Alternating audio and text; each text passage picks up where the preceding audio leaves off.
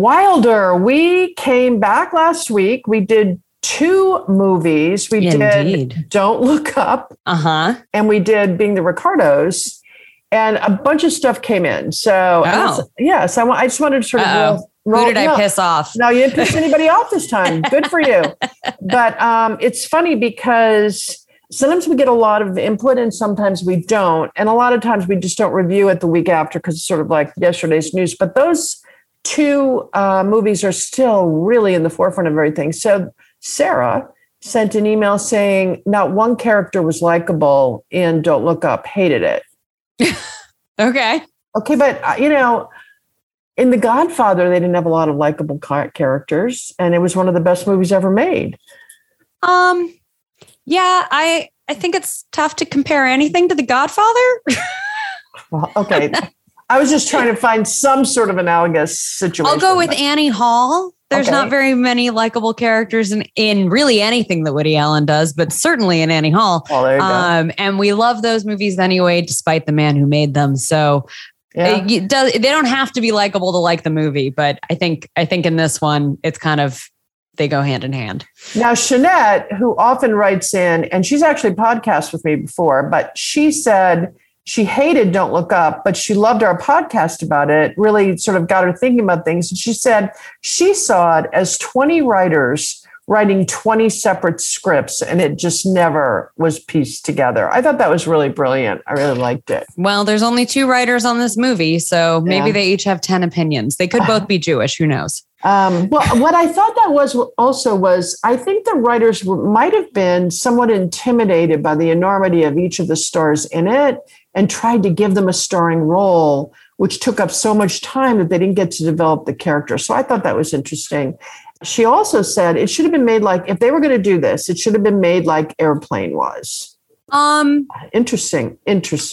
I disagree with that. I get where she's coming from with the absurdity and the over the top and that kind of nature.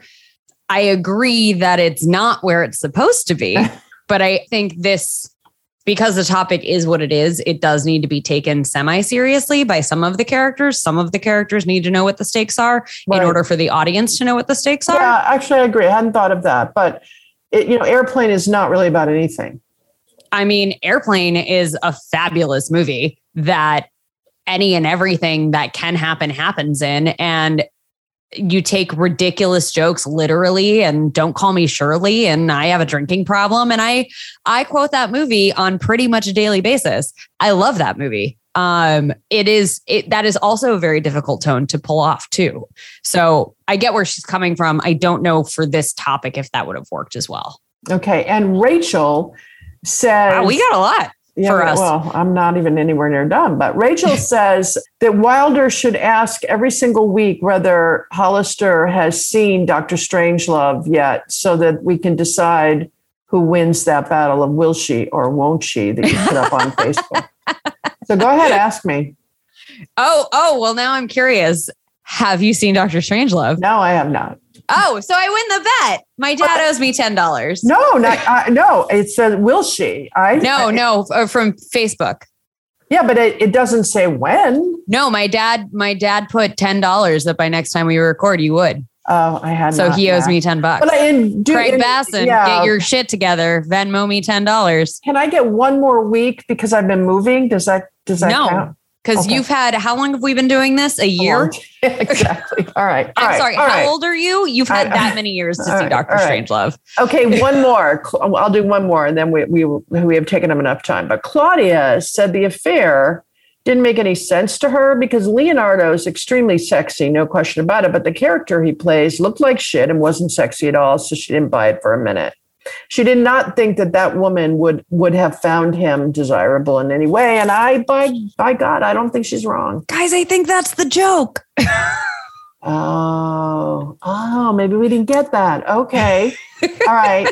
Anyway. But this is also speaking to someone who saw Titanic an embarrassing number of times in the movie theater because I was the exact right age when that movie came out. So okay. And the Titanic character's name is, what was his name? Jack Dawson. Okay, how many times I counted? You know how she's always going, Jack, Jack, It was so irritating and so ridiculous. And it's just that I thought the script was so bad that I did not think Titanic. I will fight you to the death on the worth of Titanic. What else is that? Yeah, nothing new there. Okay, but we're going to move to some really serious topics today. And I thought it's such a good film to discuss, even if people didn't like it. But we're going to talk today about The Lost Daughter. And the film world's abuzz with Gyllenthal's directorial debut of The Lost Daughter. And they're either they're like, this isn't her debut. As a director, it is so. Mm-hmm. Well, she did a short with her husband, but it's her first full feature. Oh, okay. Yeah, no, not yeah. It's her. Yeah, exactly. But they're either they're talking about how brilliant her first time chair is, or they're tearing apart the film for a variety of reasons. And in my opinion, we'll look at as we go through this, I'm sure, but I just find them silly or not relevant when you add up the score pad at the other end of the discussion. But moving along. Okay, so what's it about? I'm so glad you asked, Wilder, what's it about? Okay. So, sorry, I missed my cue. What's it about? Yeah, what's it about? Okay. There is a dilemma that faces women over and over and over again. And I think it's certainly been there for the last 3, 4, 5 generations, perhaps. And that is the perception of the selfish, uncaring, unfeminine, unnaturalness of feeling trapped in motherhood, smothered, lonely, depressed, upset. And this is what The Lost Daughter does look at. And so in my mind, it was excruciatingly slow rhythm that Gyllenhaal puts to us to put the dilemma in front of us, front and center on the screen. And she refuses to allow us to look away from it, refuses for 1 minute, for 2 hours. And we have to deal with that, whether we like it or not. It's painful and it's real. And I particularly think it's brilliant. But let me just walk through a little bit before we get into the discussion. And that is, the plot holds the topic. And again, the book was so well done. Oh, and Gyllenhaal said that the author of the book, Elena Ferrante. Okay, yeah. She said it could only be in a movie if it was directed by a woman. And I love her for saying that. So kudos for you. Let's put that right out there. But so the plot holds this topic as it has us go back in time around this mother, Olivia Colman. Did you know she was 48, by the way? Is that her real age? Yeah. Oh, I did not. I thought she was older. So who abandoned her children way many years ago and sees an earlier version of herself while she's on vacation in Dakota Johnson, who's facing her own dark side as she attempts to mother a child who is a bottomless pit of need for her mother's total attention. And that's how it all unfolds around us. Now, I want to state right out front that I had a daughter at the age of 34. So I was well into my career, well into a very busy marriage. And I had in 1986, and you do not have any children at this point, right? Nope. Is that fair to say? So both of us are coming from very different positions on that. And I think it's really important to say that up front, because a lot of what's being written, some of it's being written by people who have never had kids, by men, but, so it's got to be said. But what say you out of the gate? How did you feel watching it? Could you relate? What do you think of the film? It's a long, slow burn. It is. She does that on purpose. No, I know, but it's about 40 minutes before you even have any idea what this movie's about. It takes a while, but it's Olivia Colman. So you're not going to watch it? Of course you're going to watch it. It's uncomfortable. It's meant to be uncomfortable. Oh, God, it's unsettling. It's meant to be unsettling. It's interesting because at first, I didn't know what the movie was about. I went into it completely blind. And at first I was like, is this just a movie about this family that ruins this woman's vacation? Because that's kind of what it starts as. By the way, the little difference is in the book, the family's really heavy mafia family. So the entire town's terrified of them. Oh, and you kind of get a sense of that but in this, but not a lot. It's not a big part of the projection. Well, it's more just this ever-present chaos of this full extended family that comes, a day after she's arrived to this Greek island. That's her quiet sanctuary holiday and has now, turned it on its head. And you see that she's got this weird fascination with this young mother and her daughter. And at first I was like, is this the road not taken? What is what is it about this that she's so fixated on? But really early on in the first 10 minutes, there's a couple of flashbacks where it's clear the daughter, that Dakota Johnson's daughter reminds her of her own. Yeah, but it's not entirely clear. So there's a pivotal scene. Something happens that reminds Olivia Colman's character of something that happened to her. And I thought it was going to be this traumatic, like she lost a kid kind of story. I agree. Yeah. And I was kind of glad that it didn't go down that road. It's not like a trauma fest. It's not. And also, can I just say that story's been done so many times. Yeah. And it's not feeding on someone's dark depression or anything like that. It actually is talking about real women and the struggles that real women as mothers who are either trying to do more or just trying to keep their sanity or whatever it is as mothers of children do and have and come up against. And I will say, as someone who is in her mid 30s and hearing that clock ticking, this movie scared the shit out of me because I was like, well, that's probably going to be me. And she makes this decision and she has this really beautiful scene with Dakota Johnson that you're just really breathtaking by. Dakota Johnson has chops. She did really well in this. She gave up another film and begged to do it, by the way. She really wanted this role. Well, I think we need to see this side from Dakota Johnson because we haven't. I agree. But obviously Olivia is the draw in this. And she admits that she left her kids for 3 years. Yep. And she made that choice. And it wasn't necessarily, she had broken up with the guy she was having an affair with. It wasn't about any of that. The whole movie, and again, we're doing some major giveaways here. So if you haven't seen it and you don't want to know anything, maybe you should turn this off. But two things on that. What I think was so important in this is she never once expresses regret for having done it. But she does cry throughout the entirety of her confession. That's not the same thing as no, I know, but it's very complicated. It's not. She's very clear that it wasn't black and white. Right. This wasn't an easy choice for her. This was, she didn't stay away. Right. She comes back 3 years later. And Dakota Johnson is like, well, if it was so amazing, why'd you come back? And Olivia Colman says, I'm a selfish person. I miss my daughters. Right. And what I was so interested in was, where is she now? Right. Why is she here on this island alone? And I think you get those answers, but you also, the ending left me in a really interesting kind of questioning space of, I want to know more about this person's story, but this is all they're giving me. Please don't do a sequel. Please don't do a sequel. Please it doesn't need a sequel, but it was just, it doesn't answer all of your questions, which I kind of liked, but I definitely walked away from it confused, scared that I would end up as that mom. And also like, did I need to see that? I don't know that I needed to see it, but it was good. I needed to see it. It's funny because I had my daughter living in New York City, and most of the other mothers who had children, they all went to private schools. We were all pretty well off, and we had a lot of help. Let's put it that way. But also most of the women who had children who were in my watering hole had big careers like I did. And then here they were then sitting, dropping off kids and going on play dates and doing whatever they were doing. New York Magazine did an article in the early 90s where they started to talk to women in this particular situation. And this one woman they interviewed, she went to the park every day with her kid, put her kid in the playground. They have playgrounds all over Central Park, and you drop your kid off. And me and my friend Patty Lieberman, and we redid the playground. We raised $125,000. I mean, we just found things to do around all of the days that we were having.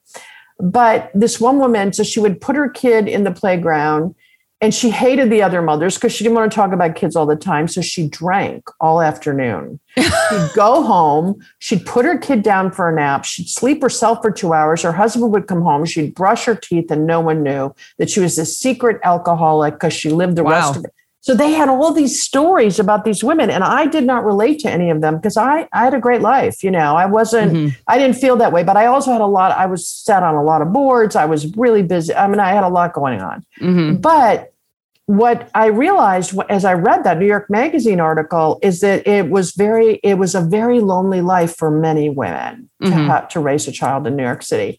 So I don't know, but to your point, Adrienne Horton from The Guardian wrote this in her review, and I'm reading it now because it's mirroring some of what you said, but also I think it's beautifully said. Watching the scenes of her failures and abandonment, rebuffing her daughters, lashing out at them, leaving them, is an uncomfortable experience. Self-absorption is often indistinguishable from self-preservation, and neither are pretty. I resent Leda for ignoring her children, and I can imagine the language through which they'll later describe their abandonment, perhaps estrangement. For what it's worth, I write this as a 28-year-old woman, both drawn to and terrified by the prospect of having kids. But Gyllenhaal's unwavering focus on Leda's battered interiority and Coleman and Buckley's equal expressiveness refused to allow you to condemn her. I thought that was really well said. So, Adrienne, well done on your assessment of it. I thought she really brings up some important points, which brings us to Buckley. Wait. What did you think? That's what, again, my experience was noting that there were mothers like that. I was not one of them. So you didn't identify with her experience at all? Well, no, there were moments when I would have been happy to. Actually, I can tell you one. When Sarah was first born, so she was a month old, and my now ex-husband went off to Europe, and the baby nurse had 2 days off. And Sarah slept all day that day, and then she was up all night. And I was so tired. I started walking her around the apartment in her stroller, and I just was, I think I was crazed. And then I went downstairs at 2 a.m, and I started to go for a walk. And the doorman said, "Where are you going?" And I said, "I'm going to the park. Maybe she'll fall asleep." And he's like, "You can't go to the park. It's the middle of the-" I mean, I was really out of my mind. And I went back upstairs, and then both of us finally fell asleep, or 4 or 5. I mean, there were moments of really not good thing. But no, I didn't have any of those issues. But I thought I knew others that did. I read about them. I saw some of them. I know kids who were abandoned, even if not totally physically, were abandoned by their moms. 2 kids who were very close to Sarah, and we were close to their parents. And so I definitely think this was right there. But the other thing is, I think Maggie Gyllenhaal, did you see The Honorable Woman, the series that she did a number of years ago? No, I need to watch it. It's been on my list for a long time. And The Kindergarten Teacher, which I think are her 2 strongest moments, The Honorable Woman and The Kindergarten Teacher. And she plays both, her role in both of those 2 in the series and in the film. She does everything in slow-mo. And she's a slow actor. And when she's acting, she's slow. So what she did was took her acting chops, which I think are great, but they were often surrounded by a lot of other people. And she brought them to this film, and she insisted that every single person in it go into the mirror of how she performs. But I think it works here. And I think her shots are brilliant, and her, I think she did a great job of directing. If she had sped up the film, if she had sped up the action, we wouldn't have felt the same discomfort, and we wouldn't have understood it as well. Yeah. I mean, I think that being said, it could have been maybe 10 or 15 minutes shorter. I get it. Yep. Yep. I also, and maybe this is my television, but I had to turn on the subtitles because the music was so loud. Yep. I couldn't hear what they were saying in the scenes. It's so funny you're saying that, because I found the music in the first hour invasive. It was like, why this music is taking away from the story time you're telling me. I didn't like it. Well, I thought it was interesting because, and maybe it's something that just wasn't caught. Maybe it wasn't supposed to be like this, but I thought it was a very interesting watch, because you have to be more compelled by the visuals than by the audio, because you can't hear anything that they're saying. And the scenes I needed the subtitles for were the Jessie Buckley scenes, because I needed to know what they were saying to each other. Okay, can we talk about Jessie Buckley? Was so great. Oh, that girl, so by the way, who was the one who starred in The Queen's Gambit? Anya Taylor-Joy. Okay. both of them have futures right out of Meryl Streep. She's very good. Very good. And you can't take your eyes off her. I mean, she is screen ready. You know, the screen loves her. The camera loves her. The people watching it are going to love her. You just want to know what she's thinking, but she gives it to you without words. I thought she's brilliant in this, but I thought everybody was. Well, and I thought it was interesting because I wonder how much she and Olivia did together, because there's such a cohesion between the two women. I didn't notice that, but yeah, you're absolutely right. Well, you know, she's so interior. Yep. She's so internal. Yep. And, you know, Olivia's the star of the show, but Jesse's playing the same character at a younger age. And so you have to do that in concert with each other in order for that to feel real. And I didn't question it, right? They look similar, even though in reality, they don't really look similar. Oh, I thought they did look similar. I did. No, they look similar in the movie. Yeah. But in reality, I mean, if you look at pictures of Jessie Buckley, you don't think like, oh, she looks like Olivia Colman's daughter. Like she doesn't look exactly like Olivia Colman in any way. But the way that they carried themselves, the way that they interacted with others, especially the kids, there's a tenuousness and like a rejection almost with it, but that's not external, but you can read in their performance. And I thought it was spot on and beautiful. Oh, I did too. And then also there's a woman in there who's, I think she's the aunt or she's the cousin or somebody of Dakota. Wow, she was his sister-in-law, I think. I'd never seen her before. Is that Dagmara Dominisk? Yeah. Okay. She was so good. And she should be getting a lot more roles. She brought nuances to that role that would have gone over somebody else's head. I thought it was brilliant. But I don't know how much of that was Maggie Gyllenhaal. I think she directed very strongly. Now, I will say that everybody who's worked on this film says that Gyllenhaal was one of the great directors they've worked with. So I imagine she's going to do a lot more, and good for her for doing it. And it definitely was in the image of how I see her seeing acting and telling stories. Yeah. I mean, the fact that she got Peter Sarsgaard and Ed Harris to be her Peter's her cast. husband. Well, he's her husband. Oh, well, I did not know that, but he's and not amazing. Only that, the one film she had done, which was a short, starred him in the short film. She did it for him. So, that's great. Yeah, they have I love that. Yeah, so I think that was easy. As in, Honey Tomorrow. I don't think it's easy to get Ed Harris into your movie. Though. No, and by the way, first of all, he's great. There are so many people. I will be shocked if they're not nominated for cinematography, which I think again was amazing. Did you? Oh, I thought it was good, great. But I think it didn't have the difficulty level. You know how you're always talking about level of difficulty. Level of difficulty, yeah, matters. I don't know that this had the level of difficulty when it comes to cinematography. Maybe not, but the woman Helene Louvart, who did the cinematography, she also did Never, Rarely, Sometimes, Always, which was this great film. I think I saw it at the Hampton Film Festival this year, but I can't remember where I saw it for sure. But which is about these two women who, one of them needs an abortion. They go to Pennsylvania. It's their story. And I thought she did a great job on that. And she certainly, I think you can see her touch on it in this. So I think they must have worked very closely together. But I think this was highly directed. I thought it was really well done. I'll be curious to see what she does next. It did feel like a first film. And so, I think she probably only goes up from here.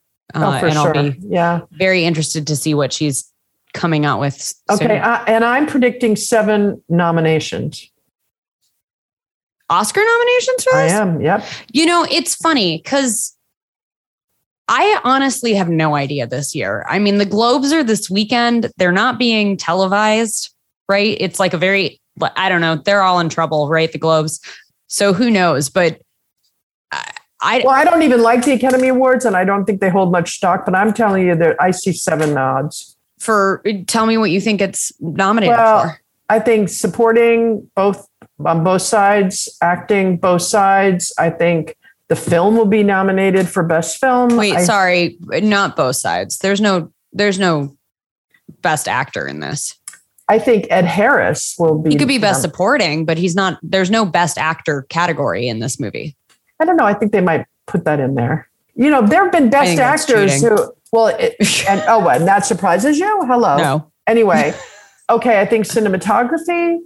I think writing. I think the script was highly respected. I think it certainly perhaps can get a nod, and I think the director. So that's 7. Okay. Well, I'll be curious to see if you're right. I know that everyone's desperate for female directed films this year, and we don't have too many of them to choose from. So let's fix that. Absolutely. But before we end, we've got to talk about Sidney Poitier. My heart. Yeah. It's such a loss for the filmmaking community. Well, but it also is such a moment in time. You know, they call me Mr. Tibbs. Now, I saw that when it came out, which was before you were even born. That's your fault. I'm just saying you weren't there. I didn't really have a say in the matter, you know? Okay, you've got to understand that when that came out and a Black man on the screen in Bigger Than Life turns to a white man and says, they call me Mr. Tibbs. It was a shocking moment in the theater because it just didn't happen. People, they weren't allowed, they didn't speak that way. So there were moments. And then there was another time when a man comes up in the same film, by the way, and slaps him across the face. And Poitier said, I will only do this scene if I can slap him back. And there was much discussion. And he did it. And it was also another moment of equality on the screen. Now, one of the things that he's known for, and Oprah talks about in 1963, she was watching the Academy Awards on the floor in the kitchen of her house.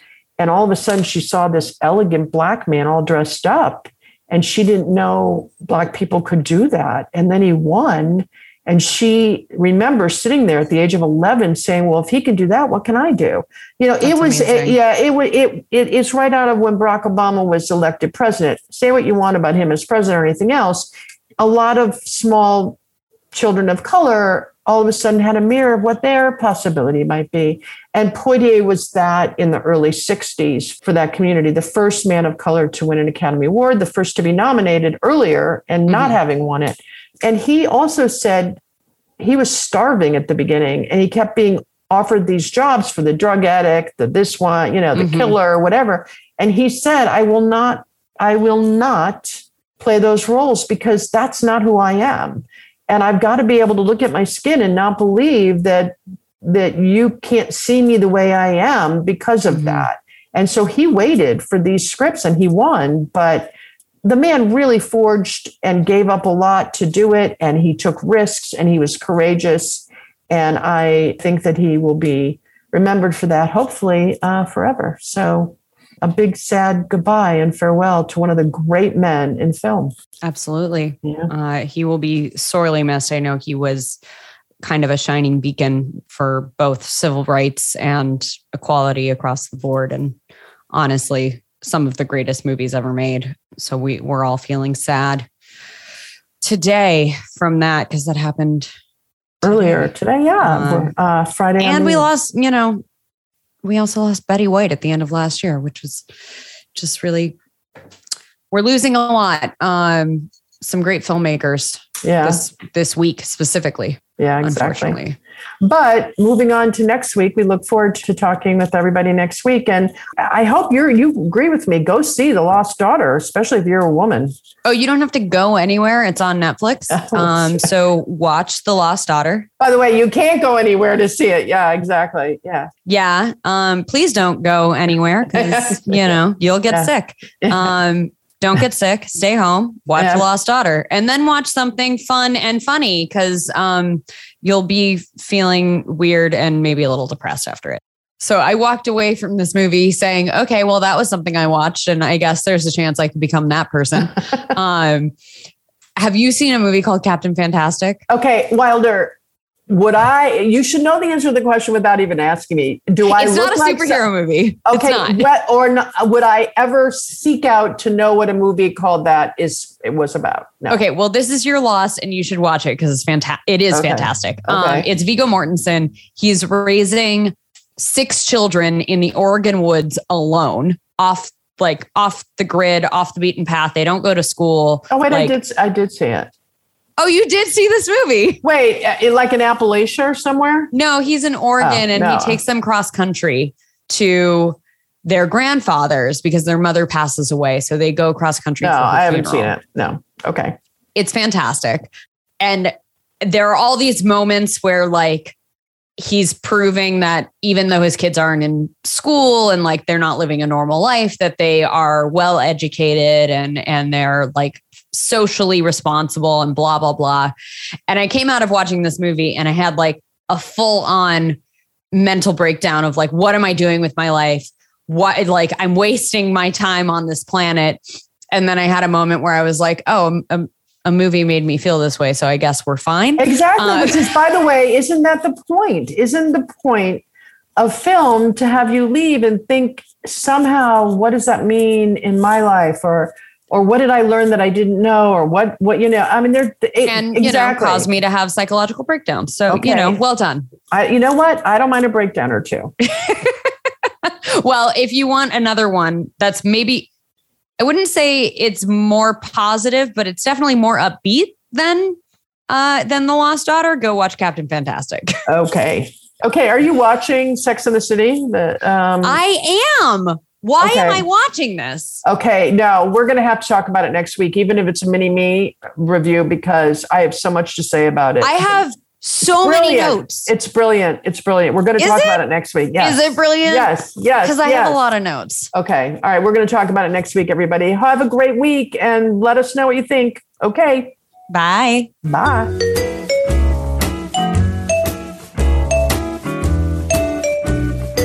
What do they call you up there? They call me Mr. Tibbs.